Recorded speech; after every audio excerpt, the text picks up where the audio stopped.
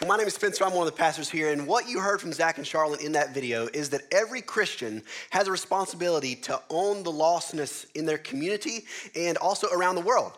One of the things that we say here is that a disciple is someone who's following Jesus and they are helping others find and follow Jesus. And so every Christian should be asked this question at some point. What are you doing to help others find and follow Jesus? Because there is so much need here in our city, there's so much need globally, we need to be asking ourselves the question, what can I do personally to own the lostness around me?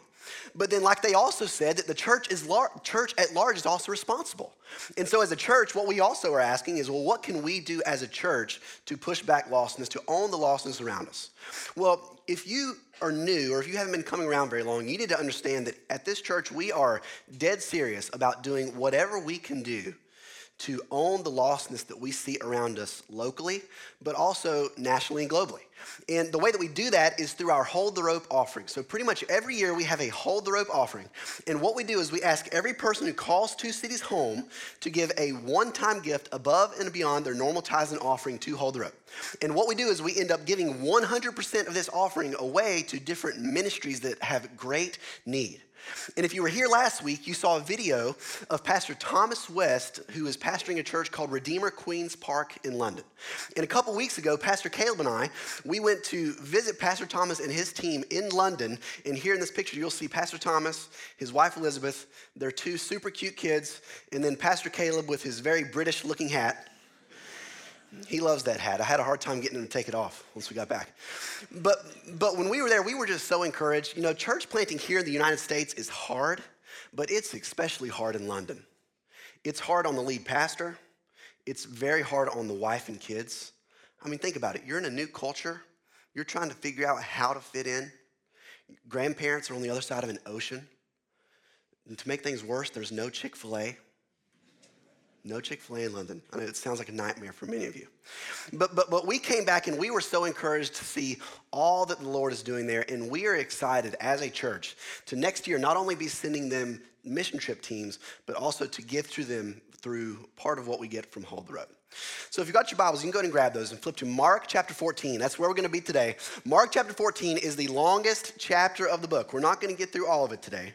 And if you're new, what we've been doing is we've been walking through the book of Mark and looking at the teaching, preaching, and healing ministry of Jesus.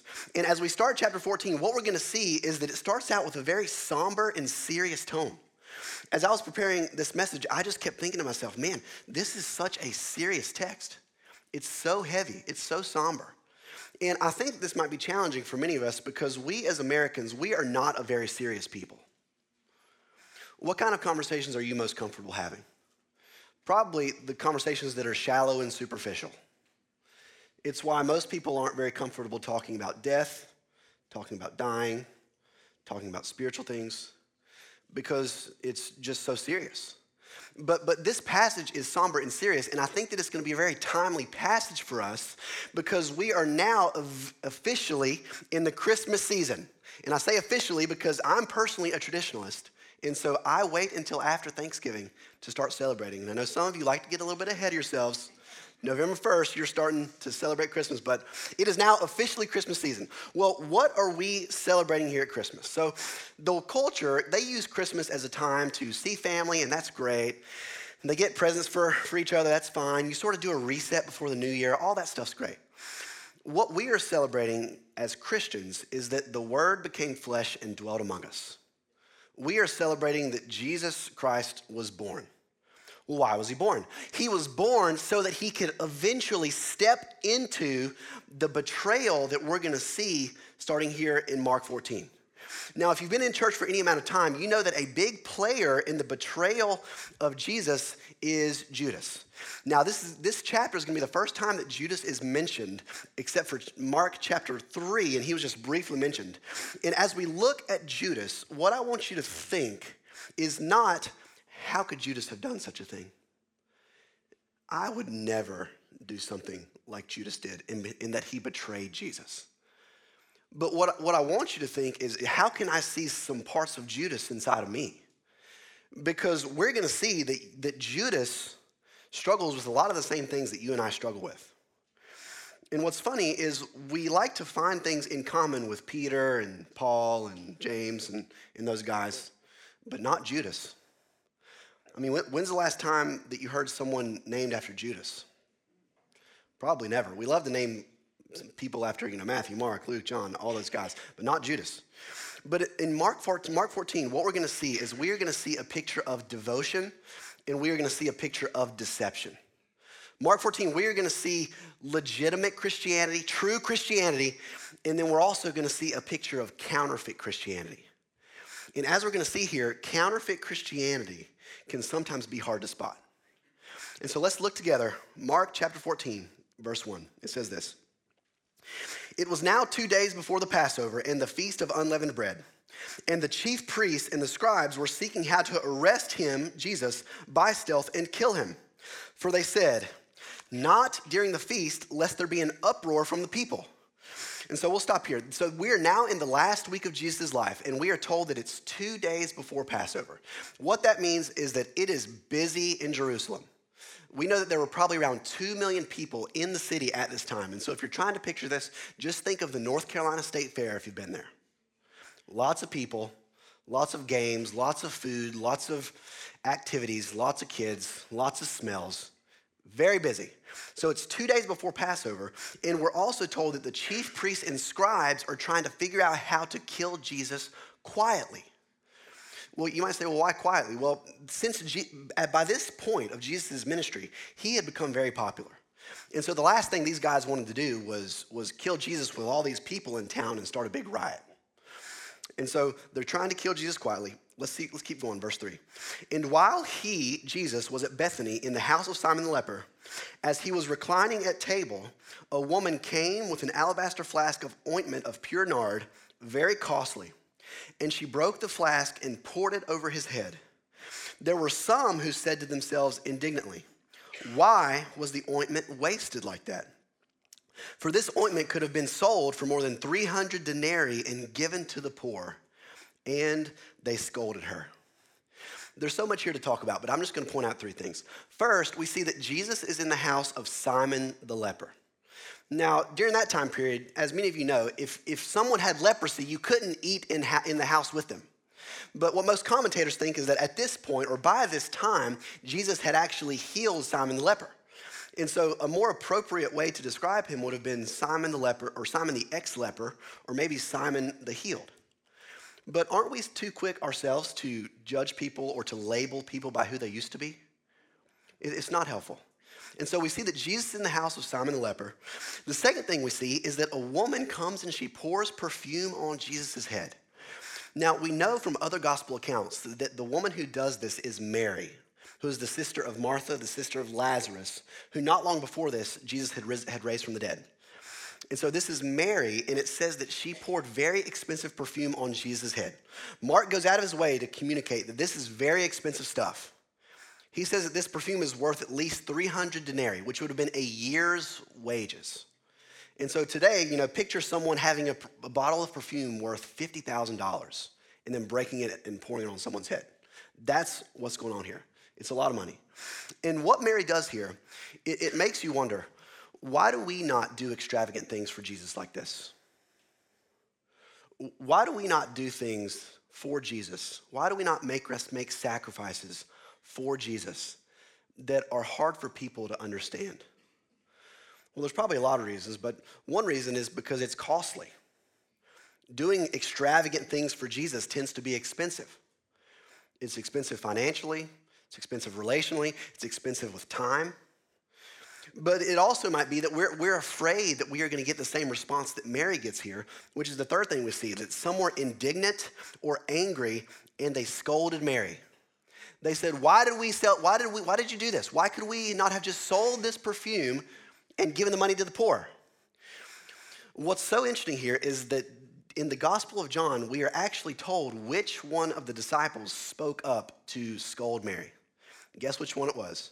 Judas. And John is also very specific when talking about Judas, because the question is, well, why is Judas upset? John actually tells us that the reason that Judas was upset is not because he cared about the poor. The reason Judas was upset is because he was a thief. And we know that Judas was in control of the disciples' money bag. And so what that meant is that since he was a thief, he was figuring out ways to slowly, creatively, over time, steal money. And in view of this text, I feel the need to ask, is this you? Are you a thief? How do people steal today? Most people today don't steal by creating big Ponzi schemes or stealing people's iPhones or going to rob banks. We tend to be much more careful and discreet today with stealing. What about using your company credit card when you shouldn't? What about not scanning every item at the self-checkout in the grocery store? What about stealing time? Billing more hours than you're actually working? Or maybe you're intentionally working less hours than you're being paid for? Last night after the 5 p.m. service, I had an older man walk up to me and he said, sometimes at work, I'll feel tempted to take some small things. And I feel like I have a little voice in my head that's telling me, it's okay. It's not a big deal. But I know that this is a specific temptation for me. A buddy of mine that I went to college with, he doesn't go to this church. He lives in eastern North Carolina. He's got 2 young kids, and he told me last week, he said, at my church, we were doing a diaper drive for a pregnancy care center. And he said, I was tempted to steal some of the diapers. He said, but I didn't. And I thought, this is exactly the kind of thing that we are tempted to do. Nothing drastic, we're not creating big Ponzi schemes, but little compromises where we are tempted to steal. We are tempted to be thieves. Judas was a thief. And so what we see is that Mary pours expensive perfume on Jesus' hair. Judas scolds her. Now let's see how Jesus responds. Let's look together at verse 6. But Jesus said, leave her alone. Why do you trouble her? She has done a beautiful thing to me.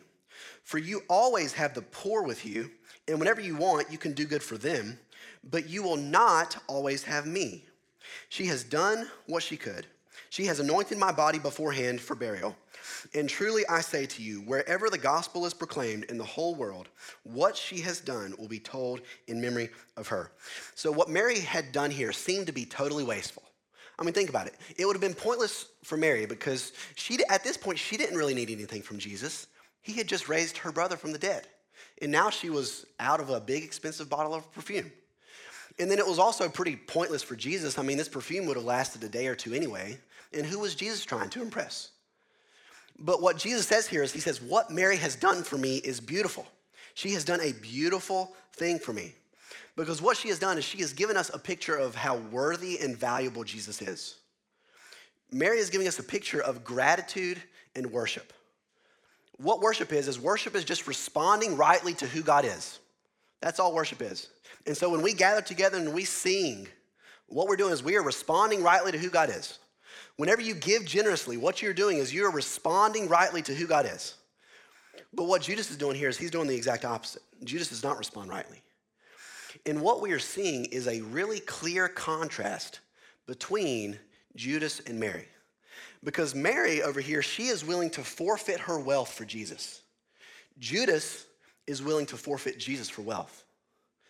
Mary is a giver. Judas is a taker. Mary loves Jesus. Judas loves money. Mary is generous. Judas is critical and he's hypocritical. He's critical of Mary. He's hypocritical before God. And what we see here is that Jesus is not having Judas's critical spirit. Jesus looks at Judas and says, leave her alone. Because what Judas is trying to do here is he's trying to rain on Mary's parade. Mary is trying her best to show others how valuable and worthy Jesus is, and Judas is trying to dampen it.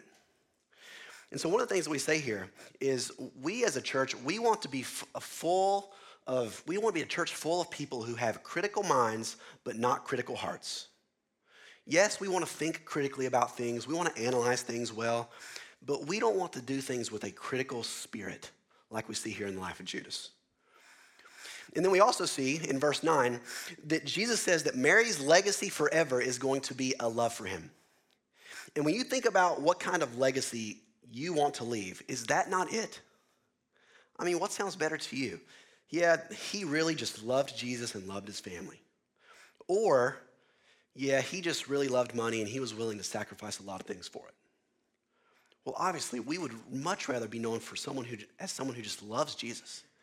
And so Mary and Judas, they give us a vision and they give us a counter vision here. Now let's see what Judas does next. Picking up in verse 10. It says this. Then Judas Iscariot, who was one of the 12, went to the chief priests in order to betray him to them. And when they heard it, they were glad and promised to give him money. Excuse me. And he sought an opportunity to betray him. Two things here. First thing we see is that Judas is going out of his way to betray Jesus. It says he sought an opportunity to betray him. Now, it's one thing to sin. It's one thing to mess up. But it's an entirely different thing for sin to be totally premeditated. For sin to be totally planned. This is the guy who is planning on his wife leaving in a couple hours so that he can get on some websites that he shouldn't. This is the girl who is planning to dress in a way that's provocative in order to attract a guy's attention. This is the guy who's making all sorts of plans on Friday night and he's rearranging his entire weekend because he plans on drinking too much on Friday night. There's something uniquely evil about seeking opportunities to sin.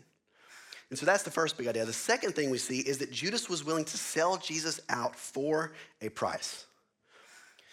Now, when we read this text, Judas betraying Jesus is honestly pretty terrifying for multiple reasons. One of the reasons it's terrifying is that Judas was thought of as being a trustworthy guy.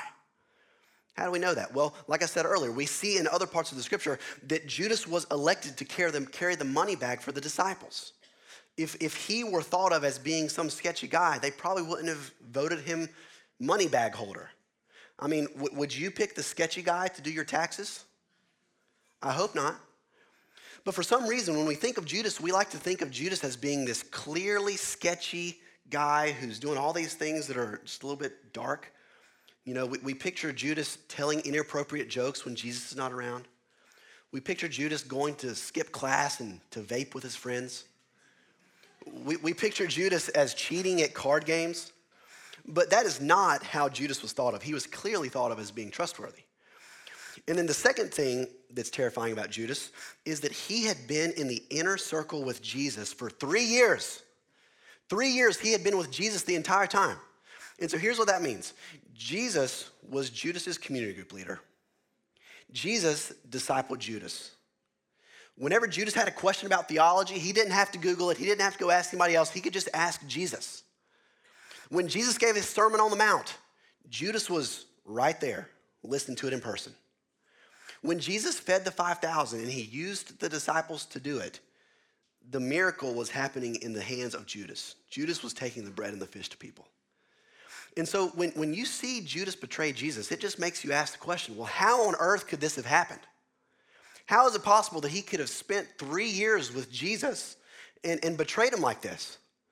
Well, there's two reasons that I could think of. The first, we're going to talk about this later, is that Judas was never actually a Christian. And that brings up another big question. How is it possible to spend 3 years with Jesus Christ and not become a Christian? And the answer to that is, we don't know. It's a mystery. It's something we just are not able to understand. But here's what I do know. In a room this size, there are many of you who have wayward children, children who are not walking with the Lord. Maybe you have a sibling who's not a Christian or a best friend who's not a Christian, and you just beat yourself up over it. It just breaks your heart. You think, well, maybe we should have sent them to a different school. Maybe we should have paid a little bit more money to send them to a Christian school. Maybe we should have sent them to a different church so they could have had more Christian friends. We should have done more of this. We should have done less of this. We should have had more devotional time as a family. In view of what we see with Judas in this text, I think that you need to hear this. Number one, could you have done some things differently? Sure. But you did the best you could with where you were. And even Jesus lost one. I mean, think about it. Did Judas have good Christian friends? Oh, yeah. Did Judas have a good Christian teacher?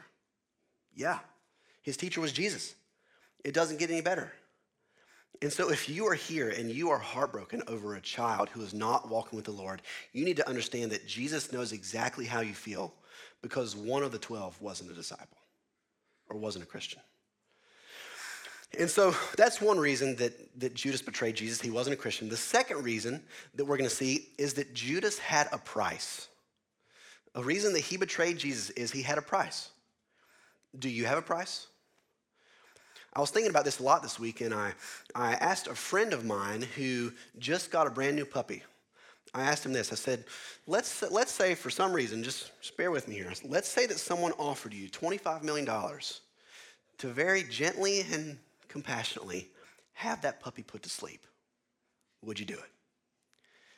And he thought about it for a second, and he took a deep breath, and he said, I would do it. I would do it. I'd feel bad about it, but I'd do it. He heard me say this earlier, and he wanted me to share with you all that he was like, remind them that I said I would buy a new puppy. Okay, communicated. But after he said that, I was like, okay, fair enough. $25 million is a lot of money. But I said, well, what about $25? Would you do it for 25? And he said, no, of course not. I thought, okay. Well, what we had established in that moment is that he had a price for which he would do something terrible. It's just a matter of what that price was. And so my question to you is what is your price? Now, again, I'm not saying, some of you are willing to actually sell Jesus out and recant your faith or renounce your faith for a price. That's not what I'm asking. But what I am saying is, do you have areas of your life where your commitment to Jesus stops? For some of you, you are committed to Jesus until it's just not convenient anymore. Over the last 10 years, I have seen far too many college students be very plugged into the church, be very plugged into a college ministry. They're coming to all the events because it's very convenient. But then they move to a different city and it's not as convenient anymore, and they just fall away. Some of you might be very committed to Jesus until somebody gets sick or until you get sick. Some of you are committed to Jesus until you want to live with your boyfriend or girlfriend or fiance before you get married. But that's where your commitment stops. Like, I'm not committed enough to actually walk away from this. Some of you are committed to Jesus until you feel convicted about giving 10% of your income to the kingdom of God. In view of what we see with Judas here, in view of how he sells Jesus out, we need to ask ourselves, at what point does my commitment to Jesus stop and I sell him out? This is why we need accountability. This is why we need community. We need people to help us with this.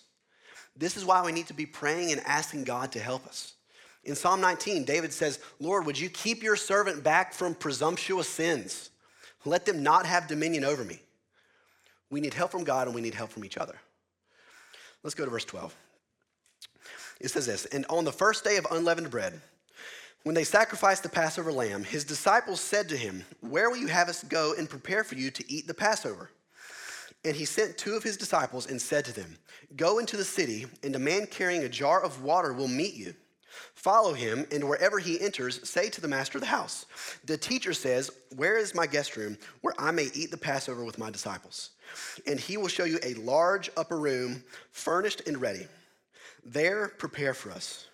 And the disciples set out and went to the city and found it just as he had told them, and they prepared Passover. Now, we're not going to spend very long here, but what we see when Jesus tells them to go find a guy in the city who's carrying a jar of water, it's very similar actually to what we see in chapter 11 when he tells the disciples to go into the city and find a colt that's tied up and bring it to him. And the big idea that we need to understand here is that Jesus is in total control as he is about to be betrayed. And so as you see Jesus betrayed, you need to think this. Jesus is sovereign. He is not surprised. When you think about your life right now and whatever it is you're going through, you need to understand Jesus is sovereign. He is not surprised. People love to just spin in circles all day asking this question. Is God in control or is man responsible? Well, good news. Two things can be true at once. God is in control. God is sovereign, and man is responsible. God's sovereignty and man's responsibility are compatible in ways that are hard for us to understand. And so what that means is that Jesus being betrayed by Judas was part of God's redemptive plan. God planned it. But at the same time, Judas is going to act on his own free will. And as we're going to see here, he's going to be held accountable for his actions. And if you have any questions about the sovereignty of God versus man's responsibility, Pastor Dave afterwards would love to talk with you. He'll be just out front. Verse 17 rather. So Jesus and disciples, they're at the Passover meal together, and it says this. And when it was evening, he came with the 12. And as they were reclining at table and eating, Jesus said, "Truly I say to you, one of you will betray me, one who is eating with me." They began to be sorrowful and to say to him one after another, "Is it I?" He said to them, "It is one of the 12, one who is dipping bread into the dish with me. For the Son of Man goes as it is written of him. But woe to that man by whom the Son of Man is betrayed. It would have been better for that man if he had not been born." So a very harsh sentence there from Jesus. It would have been better for that man if he had not been born. There are a few things to notice here. First, we notice that Jesus doesn't tell the disciples exactly who's going to betray him. Did you notice that? And the reason that he does this is because he wants his disciples to examine their own hearts and ask themselves, is it me? Am I capable of doing this? When Jesus asked this, you would think that either one of two things would happen. Either they would say, "It's Judas, I've had my suspicions." Or you would think that they would look at Peter and be like, "It's got to be Peter. He has a way of messing up everything." But neither of those two things happen. And then what Jesus does is he gives the disciples some heavy news. He says, it would be better for the person who is going to betray me if they had never been born at all. And this one sentence lets us know a couple things. It lets us know that Judas was not a Christian. It lets us know that Judas is in hell. And it lets us know that hell is permanent. And in Matthew chapter 26, we're actually given another clue, or just another glimpse into this scene that helps us make a little bit more sense. So in Matthew 26, we're told that Jesus tells his disciples, one of you is going to betray me. And it says that they go around and they all say this, "Is it I, Lord? Is it I, Lord? No. Is it I, Lord? No." And then it says we get to Judas. And Judas looks at Jesus and he says this, "Is it I, Rabbi?" Interesting.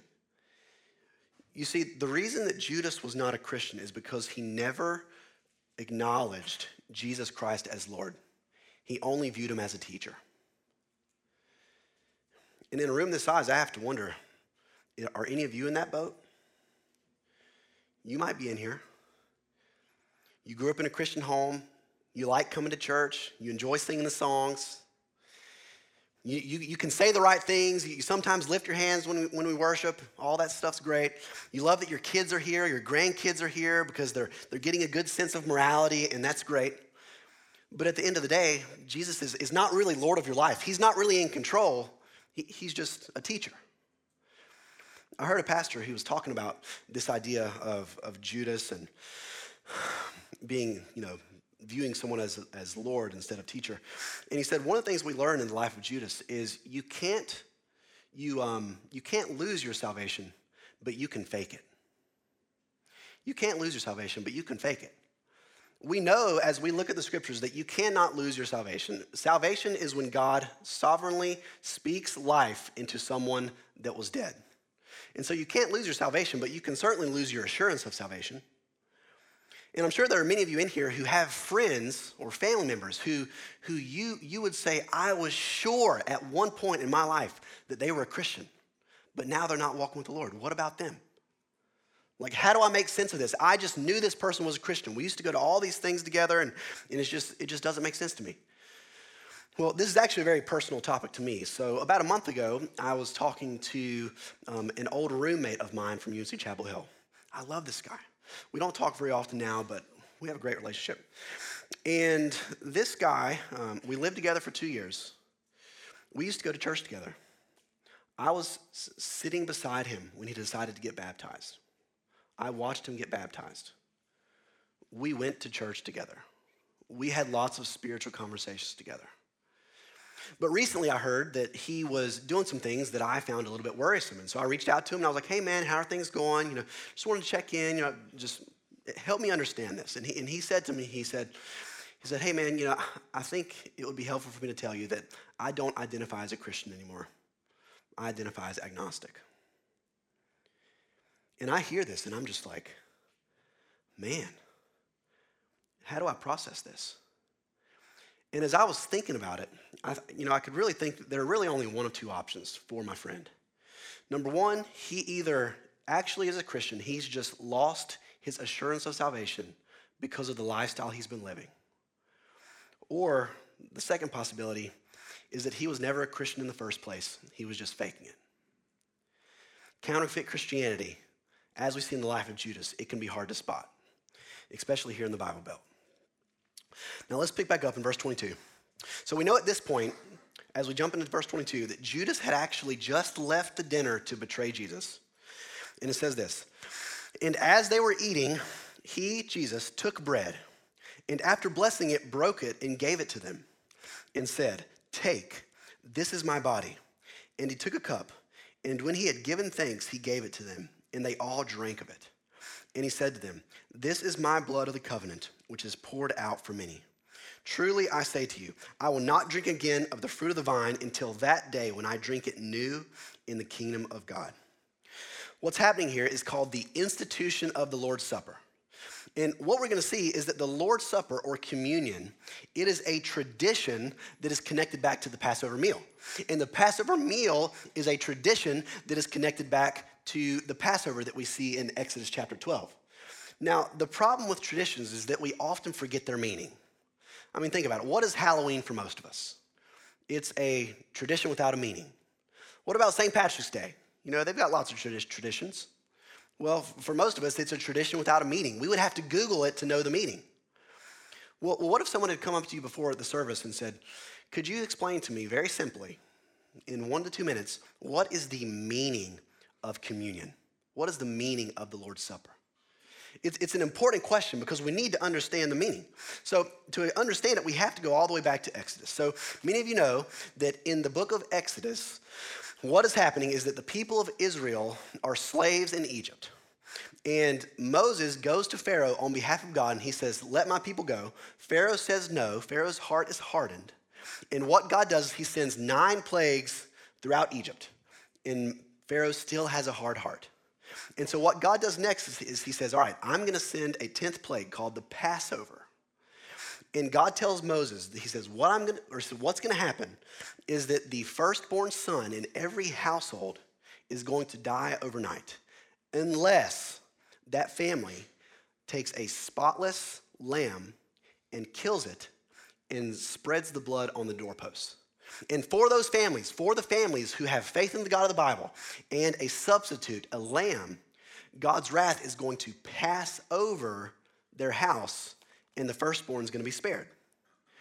What's also really interesting about Exodus chapter 12 is you can look and you will see that God gives lots of description about what the Passover meal should look like. He explains to them what the Passover meal needs to look like before the Passover even happens. And the reason he does this is because the meal itself is going to be important, and he does not want the people to forget how he rescued them from slavery in Egypt. And so what's happening in Mark 14 is Jesus is at the Passover meal with his disciples, and he takes the bread and he gives it to his disciples. He says, this is my body. He takes the wine, he gives it to him. He says, this is my blood. And what he is doing here is he is making a 1,500-year-old tradition about himself.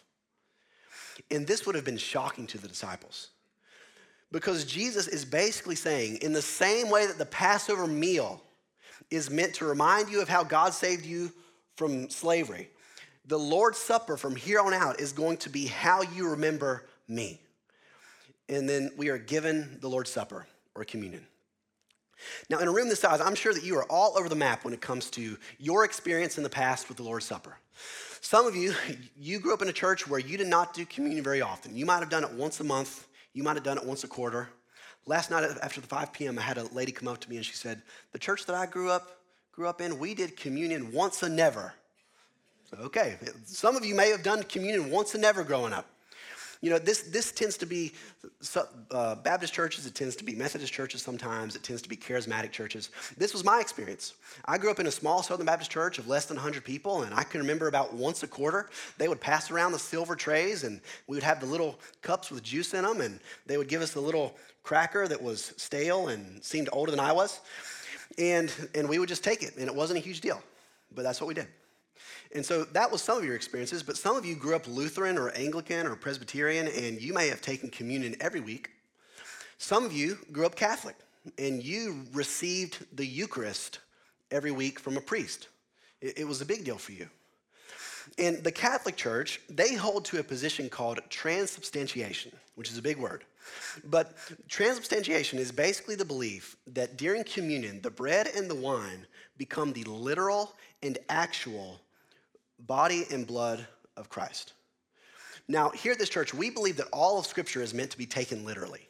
But there's two kinds of literal. There's actual literal, and there's figurative literal.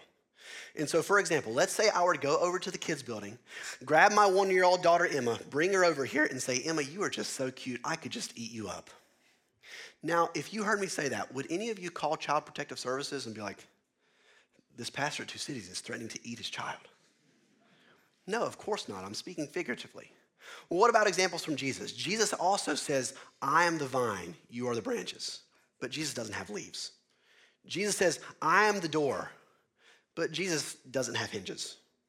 And we see in the book of Romans that Paul says that we are baptized with him unto death. But if you have been baptized here as a believer, in case you didn't know this, you did not actually literally die.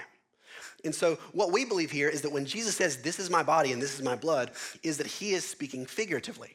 And even though Jesus is not actually present in the bread and the juice, the Holy Spirit is present in his people during communion. And we believe here that communion is a very sacred time where we are called to remember the cross and to remember what God has done for us on our behalf. And so what Jesus is doing is he is saying the Passover is ultimately about me. He's saying the Lord's Supper is going to be how you remember me. And there's one final detail that as I was studying this passage, I noticed that I thought was really interesting that I wanted to share with you as we wrap things up here, is that at every Passover meal, there would normally be 4 things. There may have been more than this, but certainly not less than this. Every Passover meal, there would be bread, there would be wine, there would be herbs, and there would be lamb. In Mark 14, if you'll notice, there is no mention of a lamb at all. There's no mention of meat, which is sort of strange because, it's a big part of the meal. It's the meat. And you might think, well, maybe it's mentioned in one of the other accounts. Nope, you can look in Matthew, you can look in John, you can look in Luke. There's no mention of a lamb. And you might say, well, maybe the disciples are vegetarians. I don't think so. Probably not the case. Well, what is happening at this meal is, and the reason that this is the case is because Jesus Christ is himself the Lamb. He is saying, I am the Lamb of God. I'm here. You see, in the Old Testament, what would happen is that the wrath of God would pass over the house of anyone who had sacrificed a lamb who was a spotless, innocent substitute. Does that sound familiar at all? Because here today, any person who has faith in the Lamb of God, Jesus Christ, who was a spotless, innocent substitute, will be spared from the wrath of God. You see, the heart of the gospel is put on display here at the Last Supper, here with communion. And the heart of the gospel can be summarized with this one word: substitution. A couple weeks ago, when I was in London, Pastor Caleb and I were on a Christian heritage tour. And one of my best friends, JT, and his wife, Caroline, they were on this tour as well. And it was really cold this morning. It was like 40 degrees. We were in the shade. We were listening to the tour guide. JT was standing right beside me. His wife, Caroline, was standing on the edge of the group. And as I was listening to the tour guide, I noticed that the wind started to blow just out of nowhere, just really hard from one direction. And as I was listening to the tour guide, I noticed that JT had slipped off from beside me, and he had walked back around his wife, Caroline, and he stood behind her so that the wind would hit him and then it would pass over her and she wouldn't be cold. And I saw this happen, and I just thought, this is just a small picture of the gospel. Because in the same way that JT shielded Caroline from the cold wind, what Jesus Christ has done for us is he has shielded us from the wrath of God by becoming our representative substitute. He has done this by receiving the wages of our sin in our place. And so if you're in this room and you're a Christian, you need to understand that Jesus Christ did not just die for you, Jesus Christ died instead of you. And what we do during communion is we remember what Christ has done for us on our behalf. And if you're here and you're not a Christian, you need to view this passage as a warning and an invitation. It's a very serious warning. Jesus gives us the verdict on what happens to someone who does not acknowledge him as Lord. It says that he would have been better to have never been born. So it's a harsh verdict, but at the same time, it's a very generous invitation. Because what Jesus Christ does is he holds up the bread and he says, take. And if you're not a Christian right now, what he is doing is he is offering to you right now his gift of salvation for free. He just says, you have to receive it. Forgiveness, acceptance, being adopted by God is something that is given to those who have faith and who repent. May we be a church that is full of people who is quick to remember our great substitute, the Lamb of God who stood in our place. Let's pray together.